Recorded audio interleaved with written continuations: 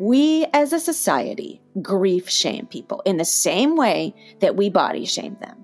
The person is going through a natural process of mourning and deep grief, and we shame them. And quite frankly, I'm pissed off about it. I think it's despicable.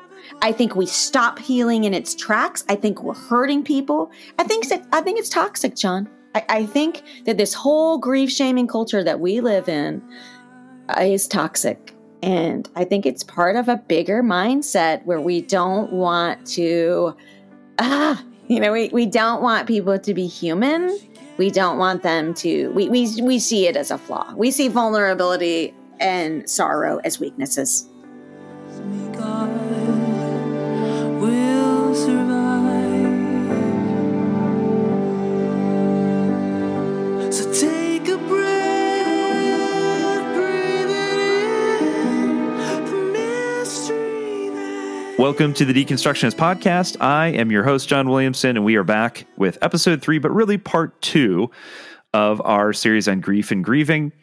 And when I was thinking back months ago in a desire to kind of put this series together, somewhat selfishly for my own benefit, I always feel like, especially through this podcast, that a lot of the guests we have on are because we're generally just curious about a certain thing. And so to be able to explore it via, an interesting conversation on the podcast and hopefully in some way benefiting you, the listener, I keep those things in mind as I try to book guests. And so when I was thinking about it, obviously Megan Devine immediately came to mind, but also our dear friend, Jacqueline Bussie, who's been on the show twice before.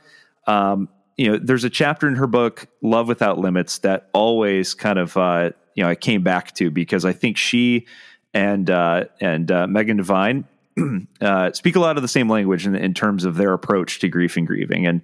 And Jacqueline's book obviously was written a while before, so it almost seems like they are just, without realizing it, kind of on the same wavelength, which is pretty neat. But I felt like this was a good marriage in terms of podcast episodes to have back to back. And so I invited Jacqueline to come back on, and what's interesting, and we talk about this on the episode, is she wrote this chapter years before she would firsthand encounter grief in her own life.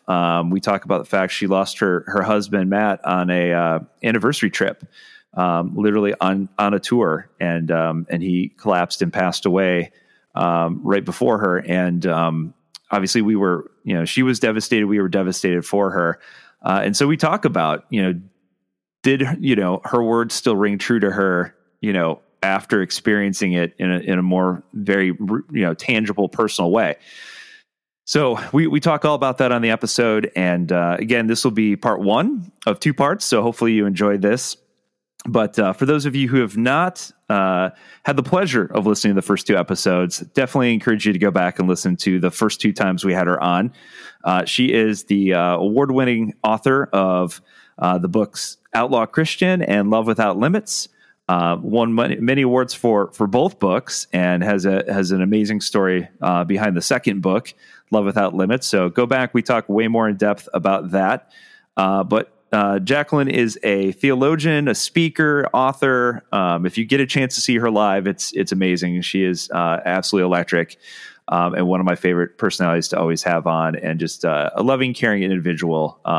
There's not too many people out there quite like her. So hopefully you guys enjoy this, and hopefully, again, this series in general, I'm hoping is reaching you out there and is serving a good purpose and is helpful in some way. And so that is my hope for you. So enjoy this. As always, if you want to stay connected on everything that we're up to, revamp the Patreon. You can find the Patreon link through our website, www.thedeconstructionist.com, if you want to support us there.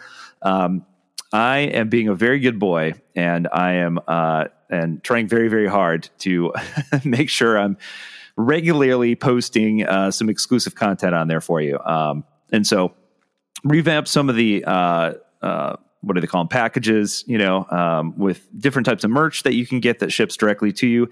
And for the first time ever, thank you, Patreon, is available to be shipped anywhere in the world. So if you're a listener overseas somewhere across the world, you too can have a tote bag or something with our big old logo on it. So that's new. And just in general, I'm trying to find more exclusive content to put on there. And so you'll get advanced access to blog posts. I'm writing a lot more lately. And so hopefully you guys have seen the blog post there, but also eventually it will end up on our blog on the website, as well as treasure trove of photos that I've found.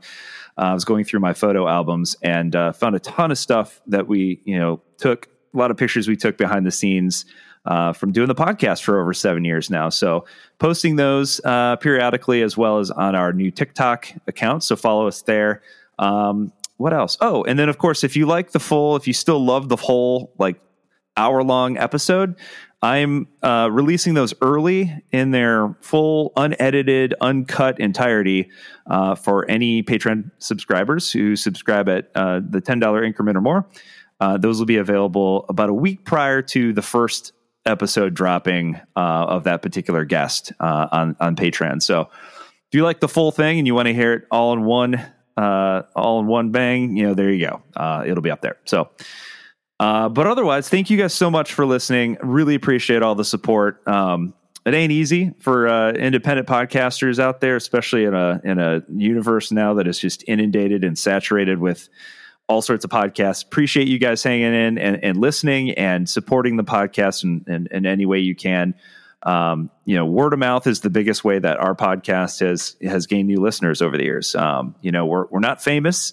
We're nobodies who live in Ohio, where it is cold and rainy most of the year. And we're not on a network or anything like that. And so we just appreciate any word of mouth, that you can spread the message, the good word of what we're doing over here. So appreciate all of you. Love you all. Hope everyone is hanging in there. It's almost springtime, or I guess it is springtime by the time this comes out. So hopefully it's warmer, but enjoy this episode. This is part 1 with our dear friend, Jacqueline freaking Bussie. If God has a face, his face must look like yours.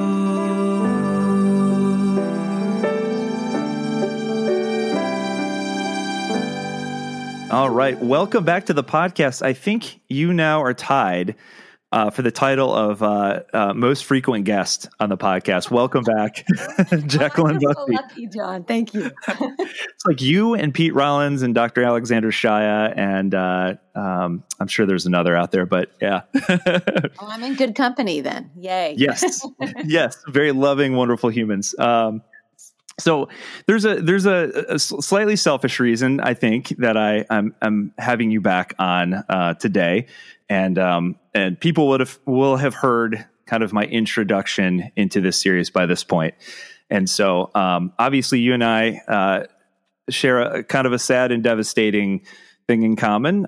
We lost some folks who were near and dear to us that we love dearly, and have had to figure out what life looks like now. After having gone through that.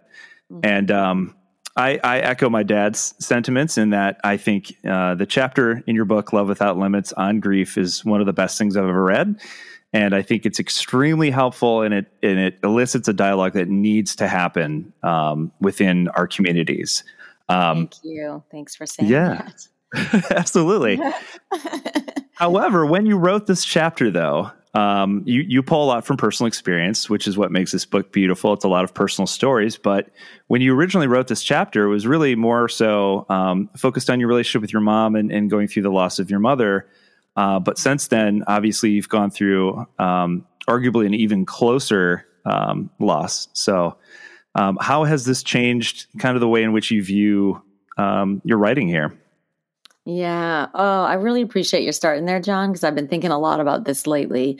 So let me just back up and share that. So Love Without Limits just had to come out in the second edition this summer. And what that meant was I also had to do an audiobook for the first time. And to be honest with you, I was dreading it a little bit. I mean, I had to audition. Most people don't realize that authors do not always get to narrate their books. Of course, the, producers of audiobooks want books that are going to sell. So they want professional narrators. So I had to audition. So I felt very fortunate that that I was going to be the one to do it. But then I started to worry. And the reason I started to worry is what you're referencing. So I wrote this book in 2016, 2017. That chapter was written in 2017. And at that time, my beloved husband and best friend of 38 years was very much alive and, the love of my life. And he tragically and unexpectedly died in August of 2021. He was not ill. We had no forewarning, not even 5 minutes. And he actually died of something called sudden death syndrome, which is very rare in adults, but we sometimes hear about it with infants, babies, as sudden infant death syndrome. You hear of that for infants, but it can actually happen to an adult. And nothing is more shocking. You're laughing, you're talking. Literally, he was standing up, and then he died right in front of my eyes. And it was the most traumatic experience I can imagine having happen. I was abroad. We were on a dream anniversary vacation in Iceland, just to add to it. We didn't know anyone in the entire nation. Anyway, so that, fast forward to maybe about 6 months later, it's time for me to record the audiobook, John. And I was like, oh no. Because my thought was, I am terrified to even go back and read what I wrote about grief, because I felt 100% confident it would be a lie. It would just be a mistake. It wouldn't be that I did it on purpose. It would just be that I didn't understand, the depths of that kind of grief. Losing my mom, it's a terrible thing to lose a mom. On the other hand, that is a natural order of events. In a way. My mother was terribly young, just as young really as my husband, almost the same. They're both in their early 50s, which is too young. And so not every death is tragic in the same way, right? Because we could live a full life and live to be 90. But my mother and my husband were both robbed. I mean, quite frankly, in that kind of circumstance, I think death is a thief. And I thought, oh no, I've got to read this book aloud? What if I don't believe what I said? And that was my suspicion. And I was really scared, not about other parts of the book, but that particular chapter. So I was working with the producer in the studio in Minneapolis, the recording studio. And it came time, for that chapter. And I thought, oh no. And what's interesting was I thought, I'm not going to read it in advance. I can't, because what if then I'm obligated to do this? I'm contracted. So I began the reading, and I continued with the reading. And the most shocking, and I'll name it comforting, thing of all was that what I said was not BS. And I could still stand by it. And I was shocked. And, there are parts of it that, that you're like, I want to nuance that. That needs nuance. That needs expansion. That needs some edits. But the overall message, I thought, oh my God, I still believe it. I wasn't a fraud. But the most amazing part about that was the thought, John, that that proved to me something that I have long believed, which is that writing is a mystical act. Because I had no way I was not a survivor of trauma at that time. I had no way of knowing those things. It proved to me that the wisdom that I spoke was a real wisdom, but that it didn't come from me. It came from a place that is beyond me. And I think that all the best writing does that. I think that all of my best writing, I've talked with other writers and I'm like, whoa, where did that come from? I write sentences. They're not mine. I'm not an idiot, and reading that proved to me beyond a shadow of a doubt that we have, I don't know what the word is, like what people are comfortable with. But for me, I am comfortable with the word muse. I'm comfortable with the way that someone like Elizabeth Gilbert, has helped us understand the etymology of the word genius, because the word genius used to be not about you. She's got a whole TED talk, and the word genius is like a genie. Like a genie is someone who comes to you. Like it's not about you. It's not your ego, right? So it used to be if you said that someone had a genius, that a bit of genius, a bit of ancient wisdom from the ancestors came to them and gave them something that needed to be said. And so I felt like this is proof for me. So that's kind of my long answer to your question, because I feel like, wow, that just proved to me something about the writing process that makes me believe I'm a conduit for something. I'm a conduit for our ancestors and for the universe and for things that need to be said. Yeah, that's such a good way to put it. I've heard musicians talk about, when they write like a really amazing, profound lyric, that they're like, that wasn't me. I was just tapping into something for that brief moment, and that just came out of me. I don't know where it came from. It just came out of me, and it was important to those hearing it. Like the audience needed to hear this.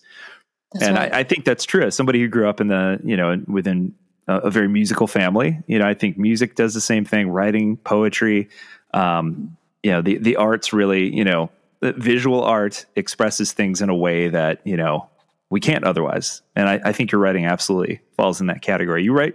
I've said a long time. I've described your writing as poetry. Like you have a gift. Thank you. Thank you. Well, it's so funny you say that, because my beloved mentor was a poet. He was that makes sense. He was a Pulitzer Prize nominated poet. And I'll never forget, people think, I was trained by theologians and, religion professors. And in a way, yeah, but that's not my original and best mentor. Everybody who knows me knows that it was actually Dr. Tony Abbott, who was a Pulitzer Prize nominated poet. And I'll never forget when my very first book won a big prize, and they flew me to like this club in New York City, for me to like win the prize and, give a talk and whatever. And everybody around the table was like, who's your mentor? And they're all, cause it's a religion book, right? So they're all expecting like some theologian, and I said, Tony Abbott? And everybody at the table was like, nobody knew who it was except one person who was a lover of poetry. He goes, and he gasped, and he goes, Tony Abbott, the poet? And I said, yes. And he goes, that makes perfect sense. Because he said, you don't write like a religion scholar. He's like, that's not what you do. He said, you write like a poet. And to me, that was the greatest compliment. And I told Tony about that, and he cried. Yes. Yeah. I mean, it's so true. I remember the first time I read Love Without Limits, because I read it backwards. So I think my dad gave me a copy of Love Without Limits, and I went back and read Outlaw Christian. But remember I read the intro of Love Without Limits, and I just thought the way that you just end the intro, I was like, holy cow. All right, here we go. This is great. Oh. But that's a gift. I mean, there are a lot of academics out there. I've interviewed some of them who are absolutely brilliant. But their writing is as dry can be. And it's a rare gift to be able to articulate these very dense theological or philosophical ideas in a way that's really, beautiful. Mm. So yeah, I can't wait for whatever you write next. Wink, wink. Thank you. Well, me neither. Yeah. So I want to go back to the beginning. So there, again, we're gonna, for the sake of this series, focus on your chapter on grief in Love Without Limits. You talk about your experience of how it is that we respond as both a church and just as a society at large, even, beyond the religious spectrum, in terms of just how poorly we respond to those who are going through grief. And you recount the story I think you were 20, and just the reaction of those around you just to kind of shut it down and not allow you to really openly push into the pain or the grief, as my therapist would say. Hmm. Absolutely. Yeah. So I had this really terrible experience when my mother was, diagnosed with early onset Alzheimer's. Like you say, I started going to a counselor and I thought, hey, what would be better than a Christian counselor? Because I was super struggling in my faith and I just had so many doubts and questions and like anger at God and just the whole situation, right? And so I thought, well, what could be better? I'm going to go to this Christian counselor, right? So I found this counselor and went, and it was my very first meeting with her. And I just started immediately, because I'm just that person. I just tell the truth. And I was like, I'm just so pissed off. I'm angry at God and all this. And she like cut me off. And she said, well, Jacqueline, that despair is a sin against God, right? And I was like, what? And then she quoted Thessalonians at me, that verse about that we don't despair as one who does not have hope. So, she basically, I never went back. I was devastated. I was like, whoa. I thought that going to counseling was about talking and telling the truth about how you felt and not being judged for it. But she basically said, that's not Christian. Your views are unchristian. And I was, oh my gosh, just beside myself. It was a terrible experience. And reflecting on it later, I thought, what did she do to me in that moment? And I've talked to other people about how their grief was treated by others and, how many times people tell you just need to move on and you need to stop being self-pitying and, all of the things that we say. And then, of course, this scripture that gets quoted out of context and, saying, well, making it seem as if lament and grief are faithlessness, right? As if they are sinful and bad and unnatural and, a loss of hope. And I was like, wow, okay. So I was completely upset by this. And I started thinking about the ways that we body shame people and, which is just making people feel self-hatred for the body that they've naturally been given. And grief and lament have been given to us naturally, okay? And that's important, I think, to remember. These are healthy healing processes that we should be going through. And it occurred to me that what that counselor had done and what so many people I know have experienced is what I call grief shaming. We as a society grief shame people in the same way that we body shame them.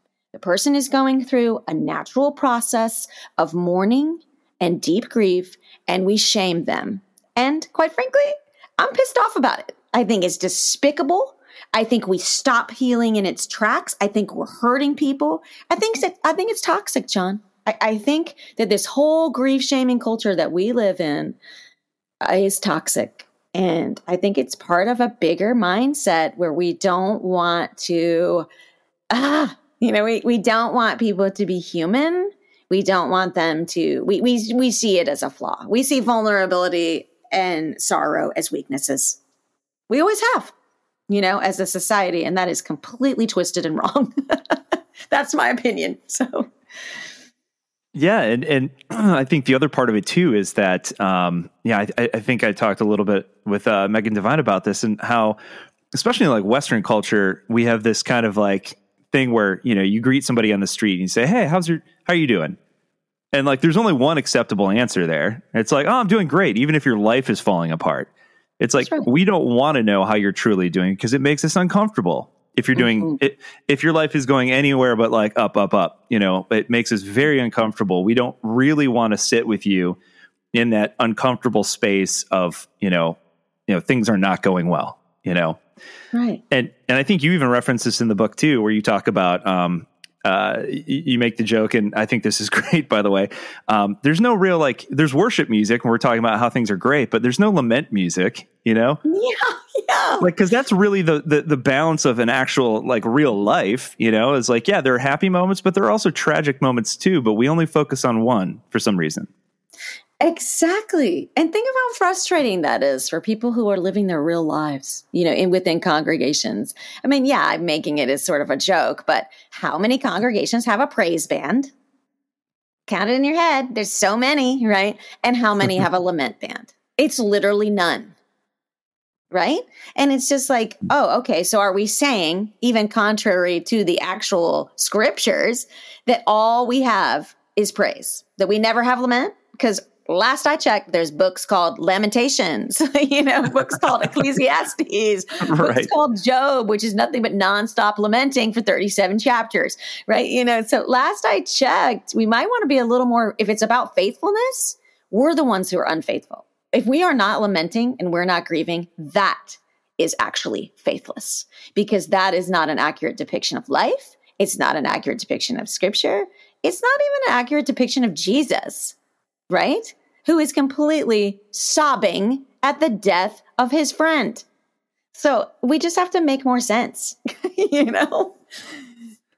Yeah, you talk about, I love that part too, because when you talk about like kind of our approach as a society, you run it up against how examples in the Bible where like Jesus has moments where Jesus is weeping and he doesn't shame anybody for openly, grieving. In fact, he grieves alongside them, even though, like, as you say in one of the stories, he knows he's going to resurrect this guy later, but that doesn't stop him from like grieving openly alongside them.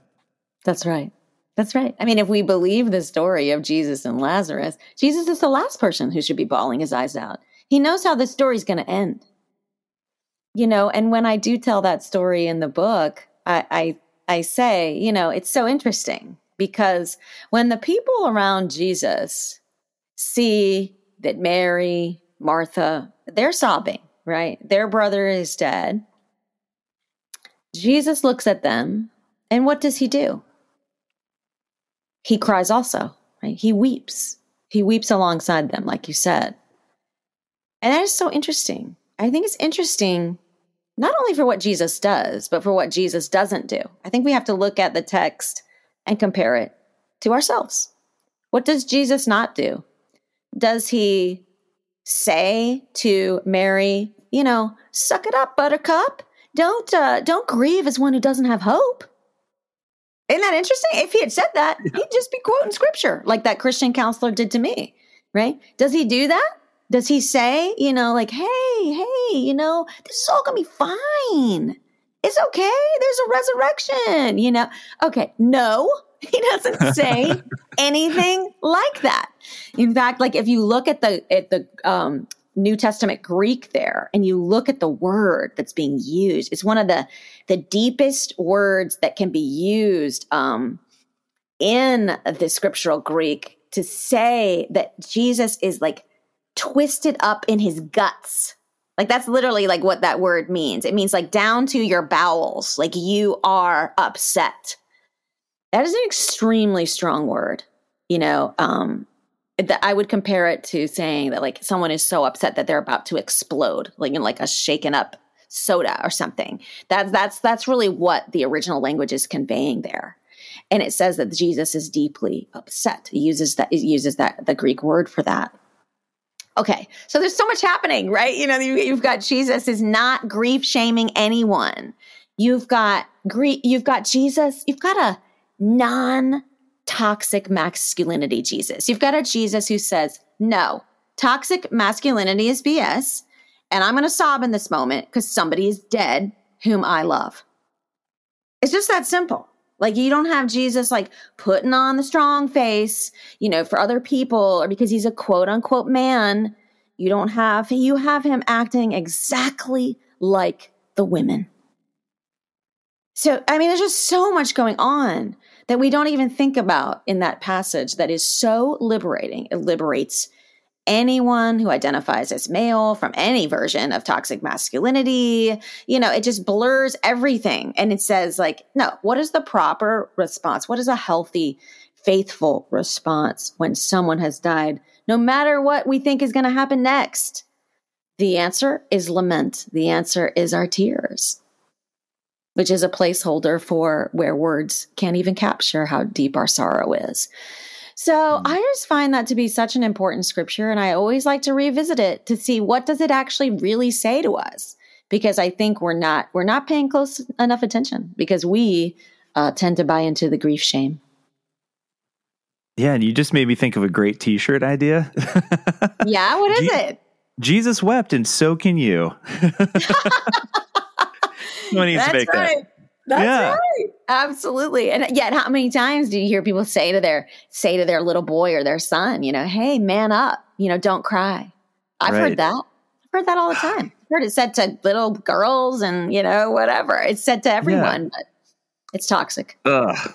Yeah, it's so unhelpful, and it just, it says, like our friend Pete Rollins, the philosopher, once said, when you repress and push things down like that, it comes out as symptoms in other ways, and so it's not going to go away. And Megan Devine echoes that in her book too. It's like, unacknowledged grief doesn't just go away. It's going to resurface in some other form or fashion.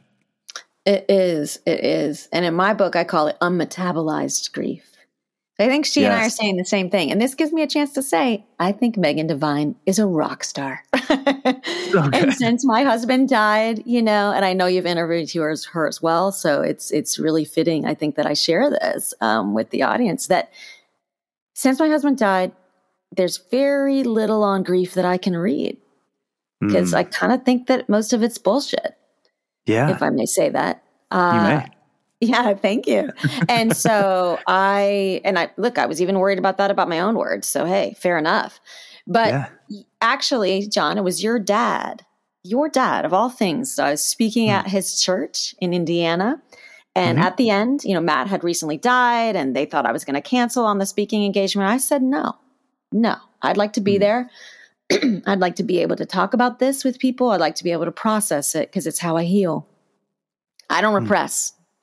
And so at the end of my speaking engagement, your dad gave me his copy of It's Okay That You're Not Okay, which he said he had used as a chaplain.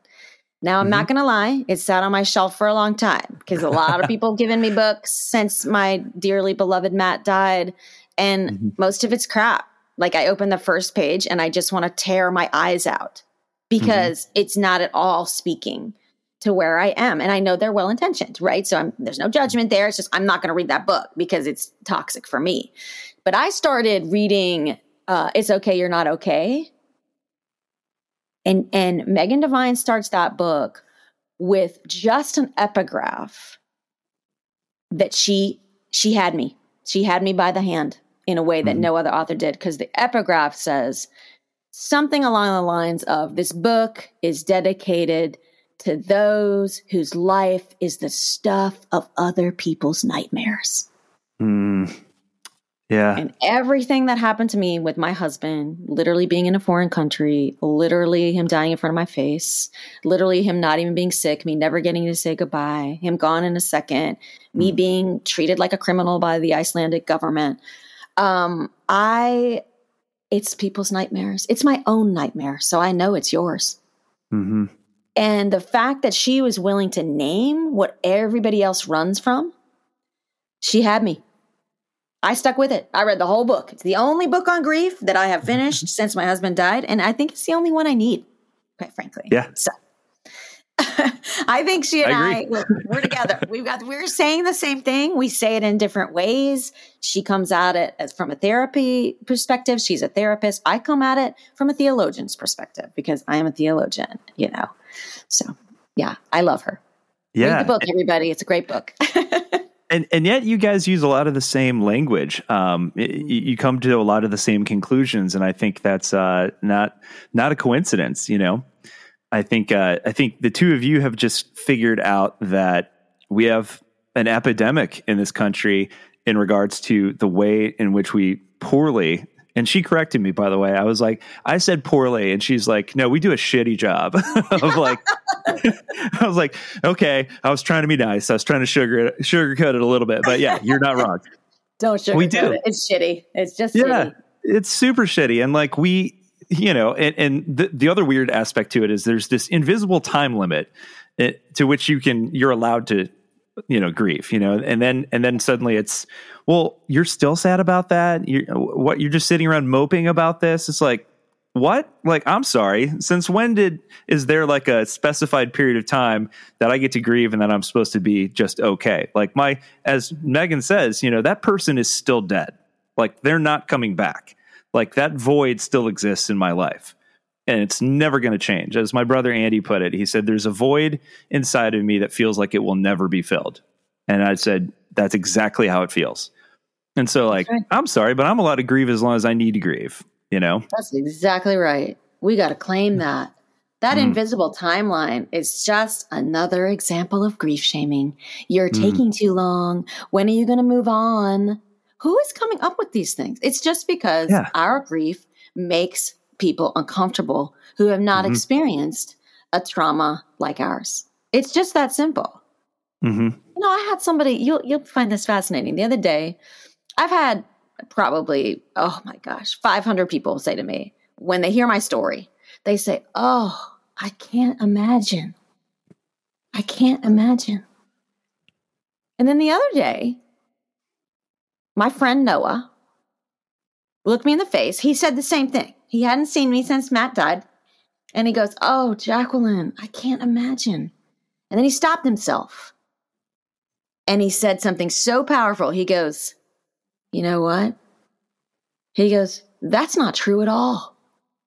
He goes, I can imagine it. I can. And he said, it's just that I don't want to. And I said, thank you for being one of the only honest people in my life. I said, because you can't tell me that you can't imagine what this is like. Because all you need to do is take your worst nightmare. Take that worst nightmare that you have when your beloved walks out the door, you know, and you think, oh my God, don't die, you know. My one friend, she actually always says to her husband when he leaves on a trip, love you, baby. Don't die. Don't die on me. I never said things like that with my husband because I didn't really think about it, you know, with that level. But like, are you really telling me that somebody who's saying that can't imagine? Of course you can. Just take the worst thing that could ever happen in your life and imagine it. It's just that we don't want to. We don't want to imagine what is it like to be a person who is bombarded with racism every day, the way people of color are in this country. I'm white, right? So I can say, I think white people, I think we don't want to have to imagine that. Because I think we can. I think we can imagine it and say, oh my God, like every day, that level of microaggression and macroaggression, like it's so exhausting. So again, I think that's why the imagination exists. Why does the imagination exist? If we can't literally imagine what it would be like. Imagination sparks compassion because it's true. We can't imagine it 100%. Okay. I'm totally willing to grant that. I'm totally like, there's things I can't imagine. However, I do need to make an effort. I think I need to make an effort. And I need to also admit, where are the limits where I don't want to imagine because it makes me too scared and it makes me uncomfortable? It's important questions.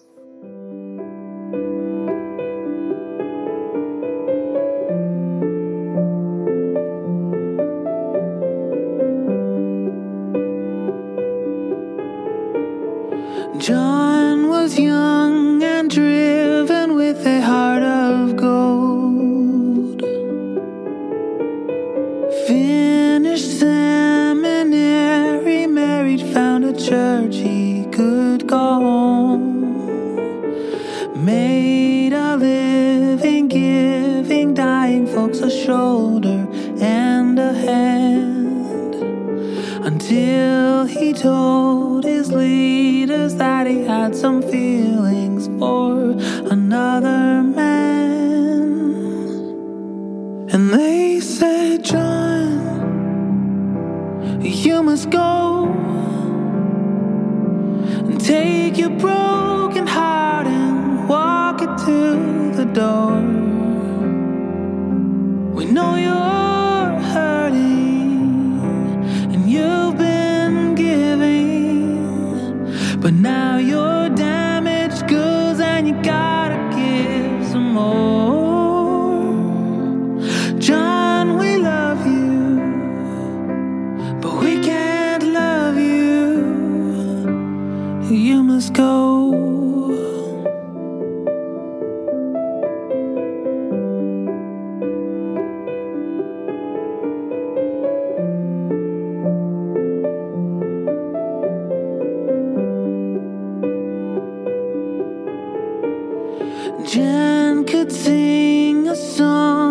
channel the divine. Spent a decade sharing it and kept herself in line until her eyes began to see the light inside the dark. Then the floor of all she thought began to fall apart. And they said, Jen, you must go.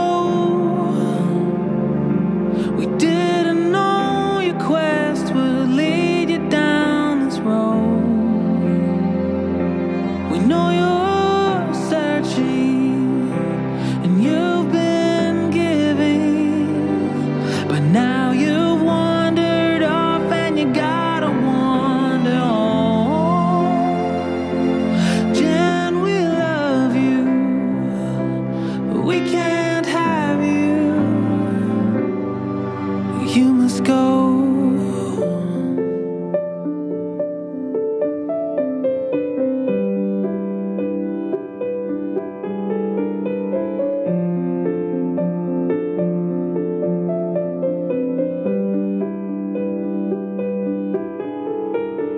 Jane was born with skin darker than her peers. Spent a cycle telling them the reasons for her fears. No one seemed to know or care about the past. Then they showed her where she stood with every vote they cast. And they said, Jane, thanks for your time, but there's no room for you when there's power on the line. We know you're hurting, but we're not listening. And we'd help you out, but we don't have that kind of time. So go work harder and you'll all be fine. You must go. So John